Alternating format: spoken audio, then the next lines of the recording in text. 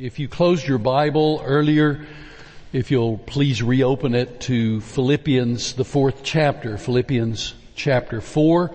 Today brings to a conclusion our series on Paul's epistle to the church in Philippi, the book of Philippians, that we have given the theme from servants, that is Paul and Timothy, to servants, that is the believers, the church in Philippi, about the servant, and that is about Jesus Christ.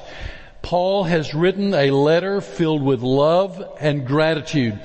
Even a surface reading of Philippians will reveal that Paul deeply, deeply loved the believers at Philippi. He had won many of them to Christ, discipled them, got them going in their Christian faith. The church had been so encouraging and supportive of Paul. He loved the church in Philippi. And so this letter is one filled with love and with gratitude. The gratitude coming from the monetary gift that they had sent to him while in prison in Rome. And I don't know, I got to thinking back over all the previous sermons. I don't think I've ever said this, but you need to know it. The Romans, when the Romans would imprison someone, if they perceived or knew that you had monetary resources or you had someone who was willing to be supportive of you, then they would require that you pay for your own stay in prison. That's kind of fun to think about, isn't it?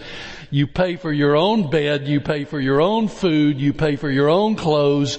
And so Paul was perceived to be that kind of person, and so Paul was dependent upon help, and Philippians, the church at Philippi, was gracious in sending a very generous gift by way of Epaphroditus, as we have seen in the text. So we've already read the entire passage. So from the text, verses 10 through 23, there's several things that I want us to grasp, several things that I want us to get hold of. Sometimes we get to the end of a book of the Bible and we see things like bless this person and hello and tell somebody hello, and we sort of think we can just skim through that. That's not important, but I want to tell you it is important, and nowhere more so than in the book of Philippians. So let's get our arms around a few things. The first is this.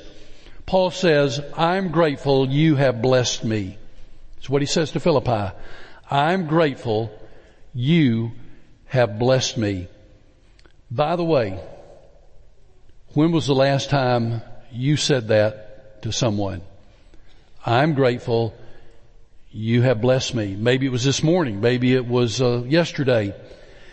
Or maybe upon reflection, you'd realize it's been a long time since I ever said to anybody, I'm grateful you have blessed me.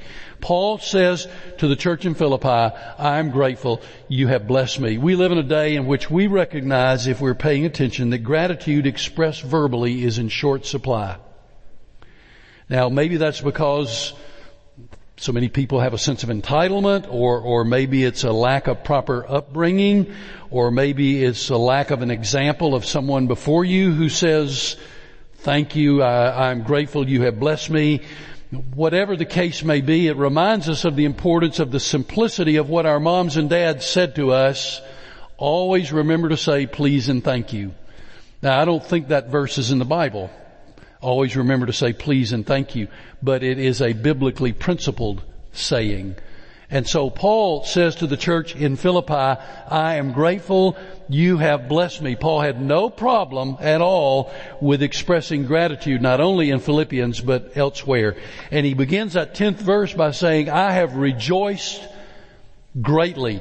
And that puts even more emphasis, that even goes beyond the simple words, thank you. And he says in that verse, I rejoice greatly in the Lord that at last you renewed your concern for me. What's up with the at last part of this? Well, here's what it is.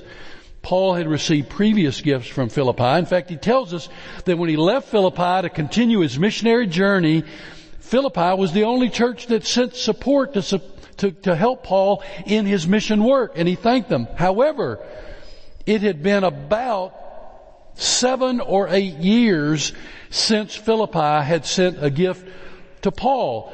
And Paul recognizes in the text their desire to give, but they just hadn't been able to do it. Was it because of economic problems? Maybe. Was it because they didn't have anybody who could physically get the gift to Paul? Maybe. We don't know the reason. Paul wants them to know that he is so grateful, but he doesn't want them to think that there was any sense of exasperation on his part. He knew they loved him. He knew they cared for him, and he was so thankful that finally a gift had come from them to express that love and that concern, and helps him in his stay in prison in Rome. Paul is not ever here or anywhere else being manipulative. He is not also overstating the sense of gratitude that he felt in his heart for the church in Philippi. It is real, because his rejoicing is in the Lord because of God's gracious goodness.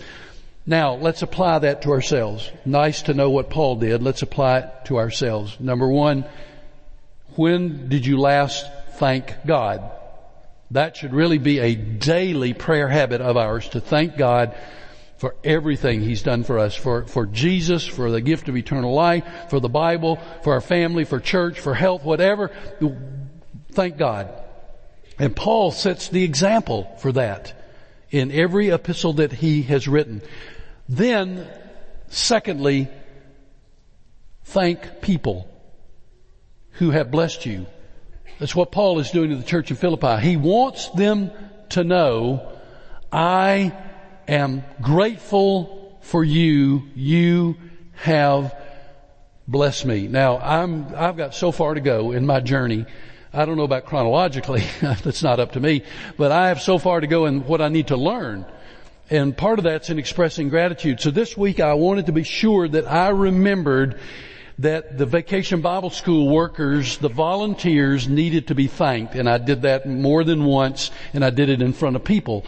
And I did that simply because I'm grateful. Suppose the staff had said to the church, you know what, y'all have the summer off, we'll handle Vacation Bible School. How many of you were here last week? Now those were good kids. For the most part, those were good kids. If it had just been the staff, they would have overrun us in 20 minutes. We needed volunteers. And we've got some of the greatest adult and youth volunteers you could ever imagine. By the way, I didn't mean to leave out the youth. Our youth are at camp today. Most of them are at camp today, and the preteens leave tomorrow. So please include those in your prayers. Thankful to God, thankful for people, and remembering to say to people, I'm grateful. You have blessed me. Now with that in mind, very simple, somebody just came to your mind. I'm guessing someone came to your mind when I started talking about this. So find that person today and tell them, I'm grateful you have blessed me. Or write them a note. That's a novel idea in 2018, to write a note, but write them a note. Let them know how much you appreciate them. So Paul is simply saying, I'm grateful you have blessed me, church in Philippi. What an example he sets for us. The second thing that we grasp in this text is this, and if this is the only thing you remember from my sermon, I want you to remember this. This is the most important. I am content. Christ is enough. Paul says, I am content. Christ is enough. This is the guy in prison, depending upon people outside for his very survival, and he says, I am content. Christ is enough. You find that in verses 11, 12, and 13. Paul says, thank you, church in Philippi. And I'm not saying thank you because I'm begging for another monetary gift. I'm saying thank you because I am grateful and I have learned to be content. I've learned to be content in plenty, and I've learned to be content in want. And Paul knew both. Paul had once had many resources himself and had many friends who had resources. Now he has nothing, and he understands both what it is like to live in plenty and what it is like to live in want. And Paul says, I am content because contentment is not based on my circumstances. Contentment is not based on where I am, but contentment is based on Christ alone. That's what Paul has learned. That's what we must know. Contentment is based on Christ. In 1989, there was a little poem that appeared in the newspaper written by a 14-year-old boy. I think it's pretty amazing what he wrote as a 14-year-old. I'm going to share it with you. It was spring, but it was summer I wanted, the warm days and the great outdoors. It was summer, but it was fall I wanted, the colorful leaves and the cool dry air. It was fall, but it was winter I wanted, the beautiful snow and the joy of the holiday season. It was winter, but it was spring I wanted, the warmth and the blossoming of nature. I was a child, but it was adulthood I wanted, the freedom and respect. I was 20, but it was 30 I wanted, to be mature and sophisticated. I was middle-aged, but it was 20 I wanted, the youth and the free spirit. I was retired, but it was middle age I wanted, the presence of mind without limitations. My life was over, and I never got what I wanted. Pretty amazing perception on the part of a 14-year-old kid. And Paul would have said to him, I have learned to be content in every circumstance, because contentment is found not in the season of the year, not in my chronological age, but contentment is found in Christ and in Christ alone. Also understand that contentment is not equivalent to laziness or low motivation. Sometimes someone will say, I'm very content, and people look and say, yeah, you're lazy. No, not here, not in this text. That's not what Paul means. Contentment is resting in Christ Jesus. I have learned to be content because contentment is found in Christ. Twice in verse 11 and then again in verse 12, Paul says, I have learned contentment. You mean you weren't born with it? Neither was I, neither were you. We aren't born with contentment. We learn contentment in the school of experience. We learn in Christ what is really important. When times are good, resist greed and pride. When times are tough, resist greed and despair. Paul told his own story numerous times. Listen, for instance, at 1 Corinthians chapter 4. To this very hour, we go hungry and thirsty. We're in rags. We're brutally treated. We are homeless. We work hard with our own hands. When we are cursed, we bless. When we are persecuted, we endure it. When we are slandered, we answer kindly. We have become the scum of the earth, the garbage of the world, right up to this moment. That's the man who said, I have learned to be content in Christ Jesus. Listen to him again in 2 Corinthians, the 4th chapter, when Paul said, rather as, the 6th chapter, rather as servants of God, we commend ourselves in every way in great endurance, in troubles, hardships, distresses, in beatings, imprisonments, riots, in hard work, sleepless nights, hunger, in purity, understanding patience and kindness, in the Holy Spirit, and in sincere love, in truthful speech, and in the power of God, with weapons of righteousness in the right hand and in the left, through glory and dishonor, bad report and good report, genuine yet regarded as impostors, known yet regarded as unknown, dying and yet we live on, beaten and yet not killed, sorrowful yet always rejoicing, poor, yet making many rich, having nothing, and yet possessing everything. That man is the one who said, I've learned to be content in Christ and Christ alone. Then one more example of Paul's. 3 times I was beaten with rods. Once I was pelted with stones. 3 times I was shipwrecked. I spent a night and a day in the open sea. I've been constantly on the move. I've been in danger from rivers, in danger from bandits, in danger from my fellow Jews, in danger from Gentiles, in danger in the city, in danger in the country, in danger at sea, and in danger from false believers. I have labored and toiled and have often gone without sleep. I've known hunger and thirst and have often gone without food. I've been cold and naked. Besides everything else, I face daily the pressure of my concern for all the churches. That is the man who said, I have learned to be content in Christ and Christ alone. In fact, in verse 12, he says, I've learned the secret. Well, there's a secret no longer because he reveals the secret, and the secret which once was is we find our contentment in Christ and Christ alone. In that very famous verse, verse 13, I can do all things through him who strengthens me, or I can do all this through him who strengthens me, or I can do all things through Christ who strengthens me, depending on what version you have memorized. That verse is a powerful verse, very famous verse, often misquoted or often misused. We need to remember its context. For instance, I cannot bench press 350 pounds no matter how many times I say Philippians 4:13. I cannot run a 4:40 no matter how many times I say Philippians 4:13. So when you see it written in locker rooms and things like that, just know, remember the context, remember the context, remember the context. So the context is that our contentment is rooted in Christ and a relationship with Christ, and Christ is enough. So, I can be content in Belton, Texas. I can be content if I should be found in Belton, Scott, in Baylor Scott and White Hospital.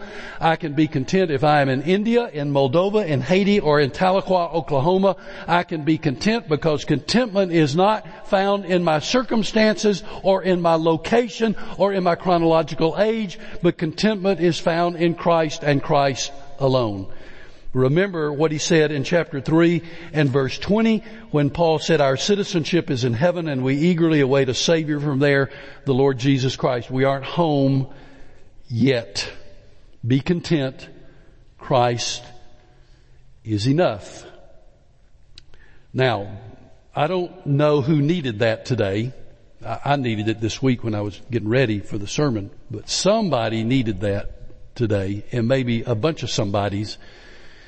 And if that's you, then I hope you'll remember contentment is found in Christ. He is enough. Now, the third thing that Paul shares with us, or with the church in Philippi and with us in the text, is this. You are my gospel partner. We are a team. Verses 14, 15, 16, 17. You are my gospel partner. We are a team. Paul in Rome, the church in Philippi, separated by over 800 miles with no airplanes flying, no cars driving, no buses driving, no trains driving, a long way from Philippi to Rome and from Rome to Philippi. How in the world can they be a team? Paul says 2 ways, prayerfully and financially. Prayerfully and financially. We are a team because you pray for me. We're a team because you've chosen to support me. Prayerfully and financially. Simply stated, you aren't giving, you are not a partner. You're not praying, you're not a partner. Don't be simply a customer. Be a co-laborer. Bear fruit in accordance with Scripture. Now, I make no apology about talking about money. It's a necessity from time to time. It is totally scriptural. And like Paul said of the church in Philippi, I want your account to build up. I want you to be fruitful. I don't mean your bank account when I say that. I mean your spiritual account with God. I want you to be fruitful. And I want that account to grow because God will bless in some way, somehow. Not always physically. Sometimes it's spiritually. Sometimes it's both. But God will bless. So be a gospel partner. We are a team. Church, we are. We're gospel partners. We're a team. Be part of the team that locally here is known as First Baptist Belton. The fourth thing that Paul expresses to Philippi and to us is this: you show the real blessedness of giving a fragrance unto God. Verse 18. You show the real blessedness of giving a fragrance unto God. Now, I really love this 18th verse. Paul is saying to Philippi, my needs are met. Your gift is a sweet smelling sacrifice to God. That's an Old Testament picture of sacrifices made to God. Meat on the altar smelled a sweet fragrance that could be smelled all around. And Paul says it is a sweet fragrance to God in heaven when you worship Him in stewardship. Think on it. Your giving smells sweet to God. That's why we call it an act of worship, because it smells sweet to God. And it ought to be our greatest motive for giving, and that is that it smells good to God. So today, when you place your gift in the box as you go out this morning, it'll be okay if you put it in and go, because it smells good to God. And that's your way of acknowledging, Lord, I know as I give this gift, it smells sweet to you because I give it as an act of worship. The fifth thing that Paul expresses in the text is that you'll receive God's blessings. He will respond. Verse 19. You will receive God's blessing. He will respond. Now look at verse 19. And you decide, do you believe this verse or not? Are you going to take one verse, pull it out of Scripture and say, I believe all the Bible except Philippians 4:19. I'm going to throw it away. Or do you believe it? It says, and my God will meet all your needs according to the riches of His glory in Christ Jesus. Will He or won't He? He will. It's in the text. It's in the Bible. It's true. And hopefully you've experienced it. It doesn't say, and my God will meet all your desires, or my God will meet everything you want. My God will meet all your needs according to the riches of His glory in Christ Jesus. If whatever that means, according to the riches of His glory, that sounds like a whole lot of blessing that He has stored up for His children. I like that, and I believe that verse. I believe it with all my heart. It is true because Christ is enough. Then the sixth thing that Paul expresses to his friends in Philippi is this: you bring out a doxology, a word of praise. You bring out a doxology, a word of praise. Verse 20. As Paul reflects on every experience he's had with Philippi, as he reflects on all the words that he has written from chapter 1 verse 1 through chapter 4 verse 19, what happens as a result of all that he has been thinking? What happens is a doxology, a word of praise, and we find it in that 20th verse. To our God and Father be glory forever and ever. Amen. Now Paul probably, we think, dictated this epistle to an amanuensis who wrote it, who came into the jail cell and wrote it down as he dictated it. And I cannot picture Paul in verse 20 saying, to our God and Father be glory forever and ever. I believe he shouted it. And it didn't matter who heard it. If it went all the way into Nero's bedroom, he shouted it out, to our God and Father be glory forever and ever. Amen. As he reflected on what he had already written about God being the giver of grace in chapter 1 verse 2, being the worker of salvation, chapter 1 verse 6, being the exalter of Christ in chapter 2 verses 9 through 11, being the one who conforms us into Christ's likeness, chapter 2 verse 13, being the father of believers, chapter 2 verse 15, being the revealer of truth, chapter 3 verse 15, being the giver of peace, chapter 4 verses 7 and 9, and being the supplier of our needs, chapter 4 verse 19. And he said, you are worthy of praise forever and ever and ever, so praise him. Now, we're almost done. What is the seventh thing that we find Paul saying in conclusion to the church of Philippi? I love the church here and there. I love the church here and there. Verse 21 and 22. Paul loves the believers in Rome. That would have been here for him. And I love the believers there. That would have been Philippi for Paul. And he includes in the text those who are in Caesar's household. Because of the witness of Paul, people who served in the very household of Caesar had come to know Christ. Who was Caesar when Paul wrote Philippians? Nero. Under the very nose of Nero, there were men and women who loved Jesus. And Paul sends a word of greeting and love to them and about them to Philippi. I love the church here and there.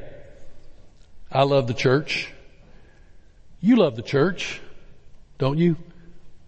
The church local and the church universal. Both. The church local, right where we are. This is it. For most of us in this room, this is it. The church universal, believers everywhere, all over the world. We love the church here and there.